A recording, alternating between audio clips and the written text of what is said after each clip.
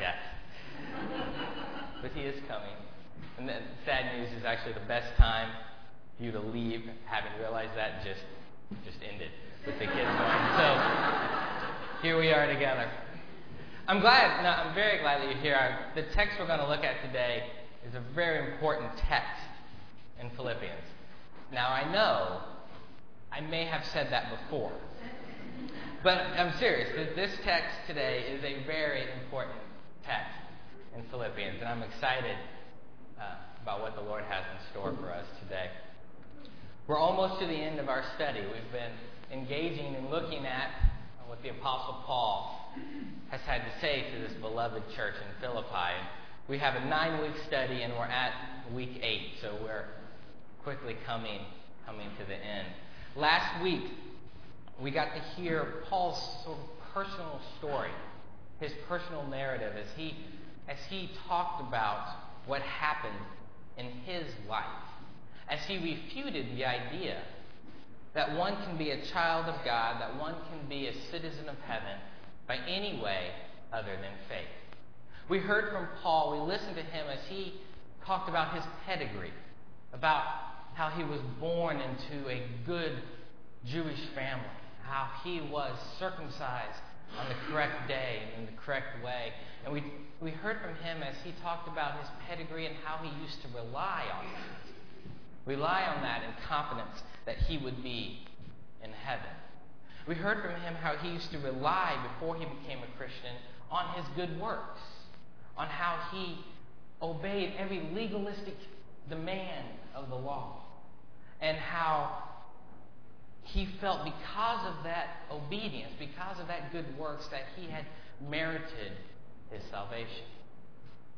And then we heard from him as he talked about what happened when he met Christ, and how all of that changed, how he realized his pedigree, his orthodoxy, all of that was rubbish in comparison to Christ, and that only faith in Christ is one a citizen of heaven, is one saved. So we were hearing his personal story. We're going to continue that today. We're going to continue to hear from Paul as he's talking about his life, as he's talking about what occupies his thoughts, what motivated his actions, how he understands the zeal of a Christian life. So let's get to it, shall we? Turn in your Bibles, if you would, to Philippians chapter 3. We're going to start with verse 4. Philippians chapter 3, starting with verse 4. If you're using a Pew Bible, you'll find that on page 1163.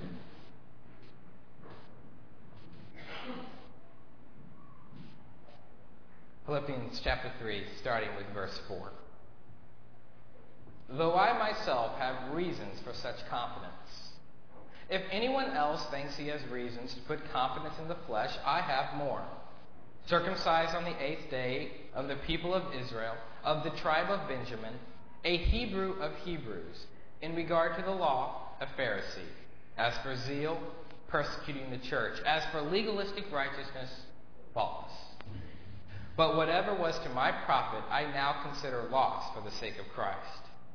What is more, I consider everything a loss compared to the surpassing greatness of knowing Christ Jesus my Lord, for whose sake I have lost all things. I consider them rubbish, that I may gain Christ, and be found in him, not having a righteousness of my own that comes from the law, but that which is through faith in Christ, the righteousness that comes from God and is by faith. I want to know Christ and the power of his resurrection and the fellowship of sharing in his sufferings, becoming like him in his death, and so somehow to attain to the resurrection from the dead. And now we come to the verses we're going to look at today. Not that I have already obtained all this, or have already been made perfect, but I press on to take hold of that for which Christ Jesus took hold of me. Brothers, I do not consider myself yet to have taken hold of it. But one thing I do, forgetting what is behind and straining towards what is ahead. I press on toward the goal to win the prize for which God has called me heavenward in Christ Jesus.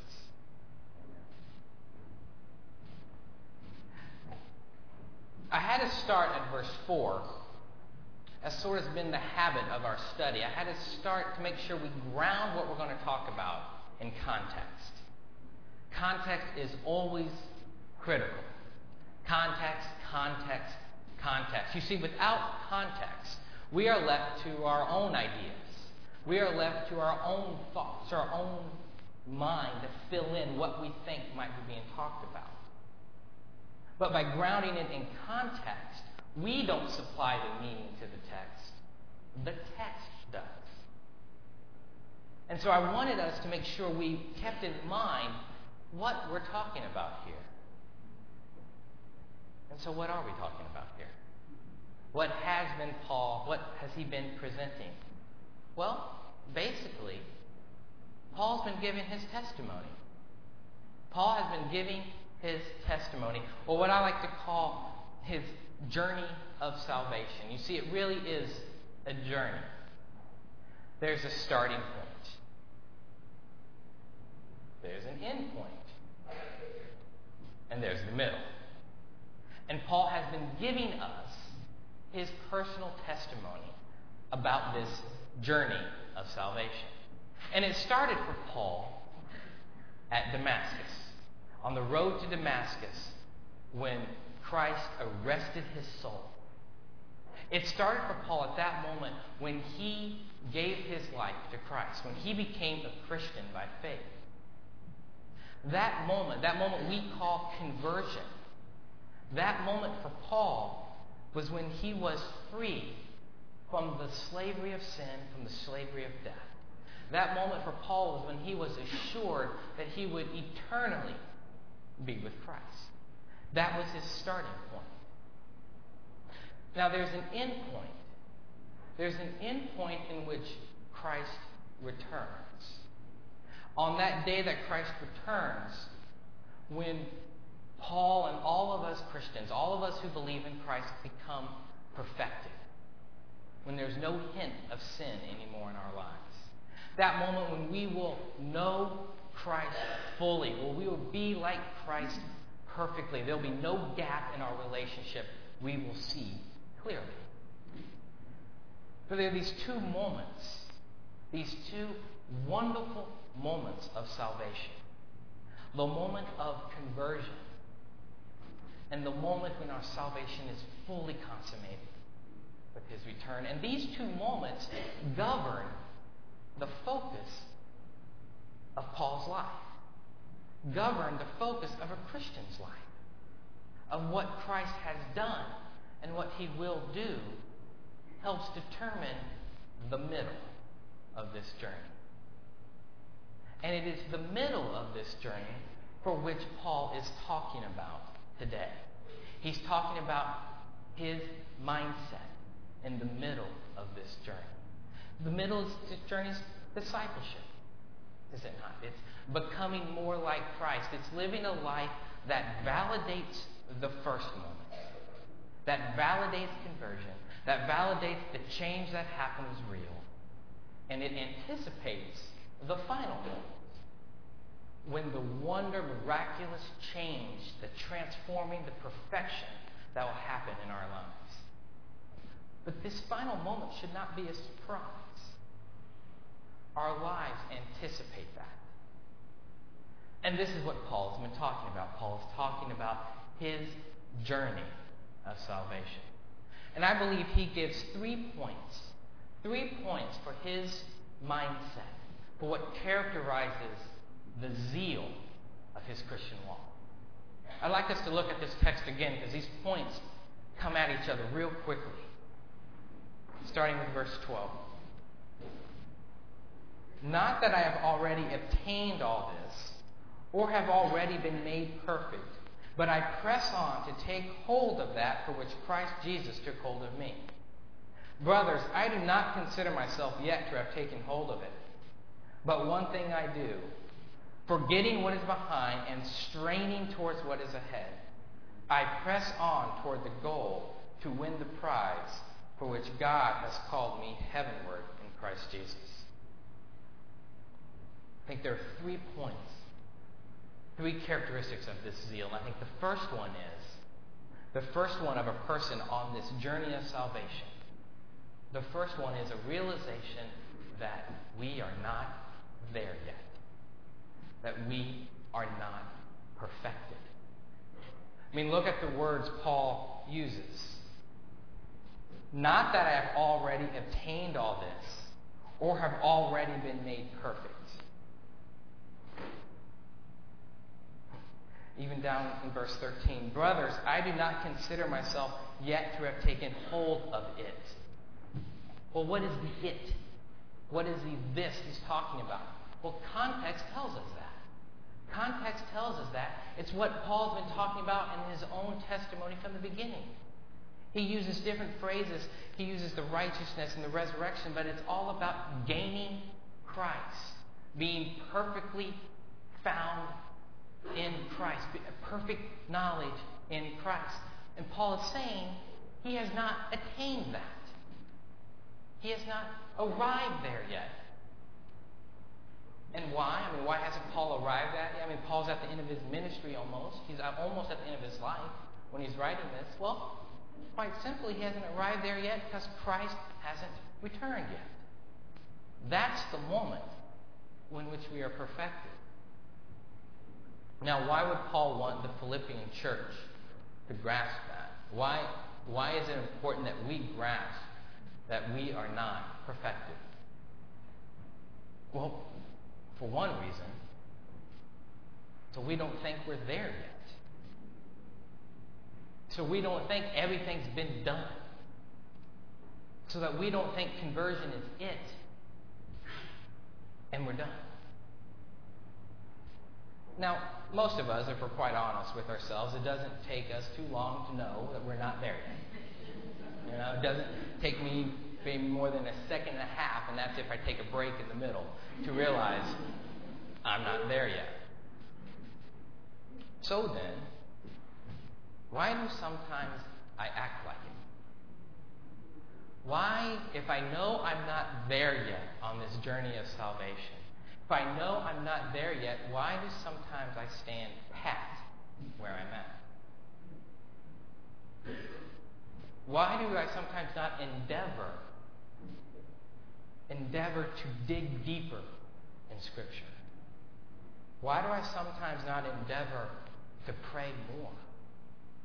Why do sometimes I not endeavor to get to love you more? Why do sometimes I not endeavor to help others? If I'm not there yet, if I am not perfectly like Christ yet, then why do I stand pat? The journey of salvation, friends, has no rest stops. It's continual. And so I think knowing that I am not there yet should spur me on,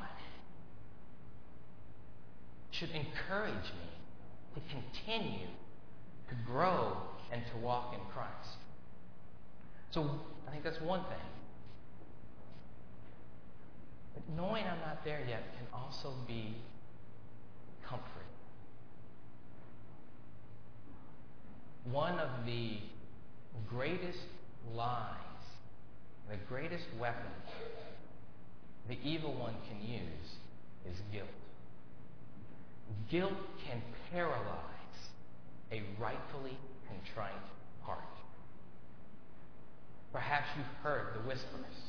Perhaps you've heard the whispers as you are repentant and asking for forgiveness. You've heard the whispers of, how can you ask God for forgiveness again? How many times have you asked Him for forgiveness for that thing? You promised God you'd never do that again, and yet you did it. How can you go back to God again? Just give it up. Just quit. Perhaps you've heard that lie. And it's a lie. We are not there yet. The Father knows we are not there yet, because He knows we will be perfected when His Son returns. So we could not be there yet. Discipleship is a lifelong process of growth. The truth is, we will not fully know what God requires of us this side of heaven. The truth is, we will often fall short. We will disappoint Him. We will let Him down more times than we care to admit. But God's love is unfathomable. God's love is indestructible. God's love is always available. Paul says to the Romans, he tells the Romans that neither death, nor life, nor the present, nor the future, nor angels, nor demons, nor any powers, nor heights, nor depths, nor anything in all of creation can separate us from the love of God that is in Christ Jesus. We are not there yet. We are not there yet. And we can draw comfort in our stumbling that we are not there yet. But we should also be spurred on. We should be spurred on to continue to move on this journey of salvation. So I think the first aspect of this zeal of Christian life that Paul talks about, the first thing he describes about his mindset is he understands he's not perfected. The second thing he mentions, the second idea, is that he is of single focus. That he is singly focused on one thing. Listen to the words that he uses. But I press on to take hold. But one thing I do, forgetting what is behind and straining towards what is ahead. I press on toward the goal to win the prize. Towards the goal. He presses on. Well, what is he pressing on? What is he seeking? Well, it's the very thing he knows he's not there yet. He knows he's not perfectly in Christ, but yet that is his goal. He knows he doesn't have the perfect knowledge of Christ. He hasn't wholly gained Christ, because he knows that won't happen fully until Christ returns. Yet that process, this journey, is what his goal is. One thing, to be more like Christ. He presses on. And this focus is future focused. It's focused to what lies ahead.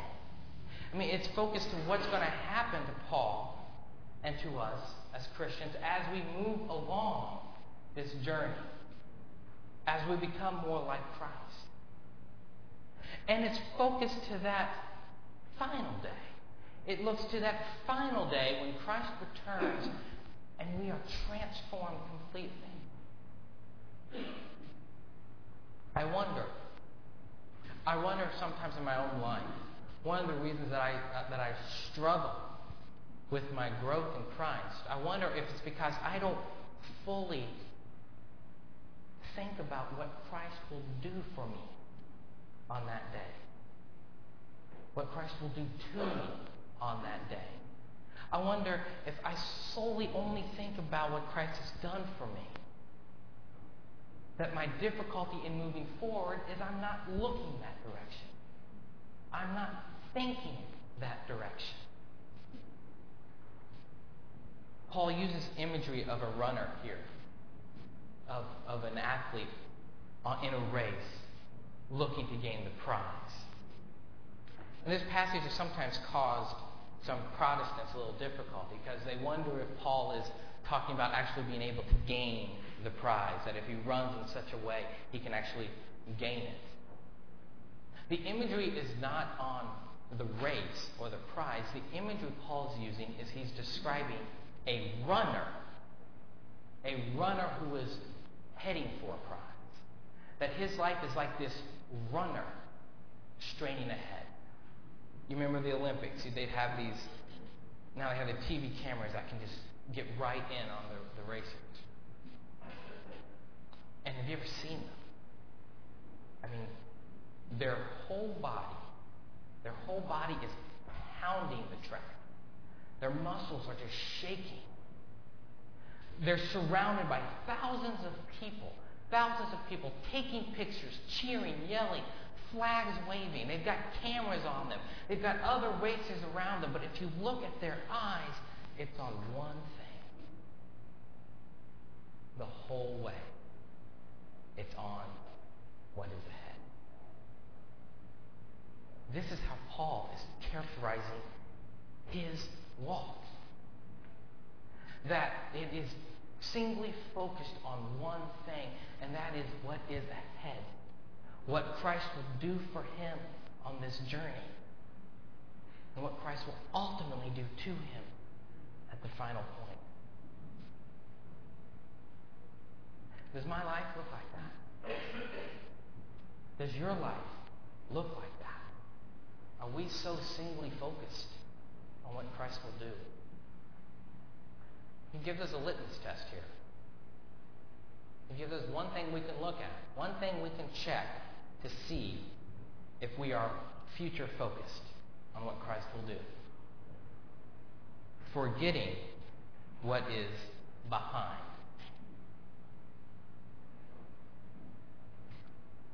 I wondered what that meant. What are the things we forget? And I thought at first, well, maybe it's forgetting the pleasures of the flesh that we left behind, the narcissistic lifestyle that we left behind when we became Christians. Or maybe it was that. But then I was reminded, context tells me this is about Christ's work in a believer. This is about this journey of salvation. So Paul is talking about forgetting what is behind, I believe, on this journey. So what is behind that can sometimes distract us? What is behind that can sometimes change our focus? A couple of things came to mind that I think we don't think about as a distraction. One is the victories we've had in Christ. Those wondrous things that Christ has brought us through. Those incredible moments where Christ has sustained us. Those moments where we have been able to break through a cycle of sin and temptation. Those moments can sometimes be a distraction to moving ahead. Now, don't get me wrong. Should we praise God for those victories? Of course. Do we draw encouragement from that? Of course. Are they part of our testimony? Absolutely. But our focal point is what is ahead. Our reference point isn't what simply Christ has brought us through, but Christ himself. Our reference point is what Christ is going to do for us.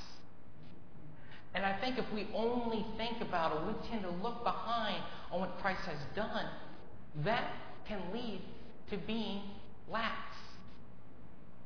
That can lead to thinking we're there. Because our focus is now distracted to what has happened, not what is going to happen. Not what the Lord has in store for us. Let the victories in Christ be a part of your testimony. But let your future growth in Christ be your focus. A second thing I think that can distract us. I think the victories in Christ can distract us. I think blessings from Christ can distract us. Specifically, blessings of people that He has given to us. Sometimes when you're following the Lord, when the Lord is directing you on this journey of salvation, sometimes He guides you to leave. Perhaps it's a family. Perhaps it's where you've grown up. It's the household you've grown up in. And like Abraham, you are called to leave that. And that is hard. That is hard because this household you grew up in is such a blessing. And it's easy to sort of walk down that journey looking back with nostalgia. Look forward. Look forward. And families, if someone has to leave, send them. Don't try to keep them back with you. Let the Lord do what the Lord wants to do for them. Pray for them, support them, of course. But it's a forward journey. Sometimes it's not family, but it's friends, a ministry group. Maybe the Lord, in directing you on this path, on this journey of salvation, He calls you to leave a ministry group. He calls you to leave friends. Look forward. I'm not talking about breaking contacts. I'm not talking about ending friendships. That's ridiculous. I'm talking about keeping your eyes forward and not letting the good old days be what governs your thoughts. And maybe it's a church. Maybe the Lord has given you a wonderful, wonderful church, and you would want to worship with that church all the days of your life. But the Lord is directing you someplace else. The Lord is directing you someplace else because He has something else in store for you. Don't be distracted by what is left behind. And church, don't be afraid to sin. We are to be singly focused onto what is in the future. That's the second aspect of this zeal for Christian living. One is realizing we are not perfected, that we are not perfectly like Christ. And the second is realizing that that is our focus, to be like Christ. And the third is to realize that this whole thing, conversion, Christ's return, the whole road in between, is God's work. It's God's doing. Let's look at these words. But I press on to take hold of that for which Christ Jesus took hold of me. For which Christ Jesus took hold of me. Verse 14, I press on toward the goal to win the prize for which God has called me heavenward in Christ Jesus. This whole thing is God's work. The whole thing. Conversion is God's work. Paul on the road to Damascus was taken hold of by Christ. God took hold of him. Same with you and me. When we come to Christ in faith, it is because Christ took hold of us. It is His doing. The final moment is quite obviously His doing. He returns. He returns and transforms us. We will never, ever be perfectly like God unless God Himself transformed us into His likeness. He transforms us when He comes again. But this whole process, it's also God's work. Jesus, when He was talking with His apostles, when He was talking about how He must return to the Father, He told them that He would not leave them orphans, that He would send the Holy Spirit. And the Holy Spirit dwells inside every believer. Every person who has faith in Christ, the Holy Spirit dwells inside you. He guides you. He leads you. He teaches you. He takes you on this journey of salvation. Do we work? Yes. Do we have to endeavor? Yes. Do we have to put effort into it? Yes. Is there discipline? Yes. But everything we do is because Christ has done it first. We respond. And that is good news, friends. That is good news to know it's God's work. Because then we stand confident knowing that what happened at conversion, what happened when we gave our life to Christ, is assured. For it's His work. That is good news. We know, as Paul says in the Philippians, that He who began a good work in you will see it to completion. So what do we do with this? Well, today, we endeavor to know Christ. Tomorrow, we endeavor to know Christ. The day after, we endeavor to know Christ. And the day after, and the day after, and the day after. But there will come a day. There will come a day when the heavens will open. There will come a day when the trumpet of the archangels will sound. There will come a day in the twinkling of an eye we will be transformed. There will come a day when we will see clearly, when we will be perfected, when there will be no gap in our relationship with Christ. There will come a day when we will be in His presence forever. For on that day, our Lord returns. The early church used to close services with an Aramaic saying, Maranatha, our Lord come.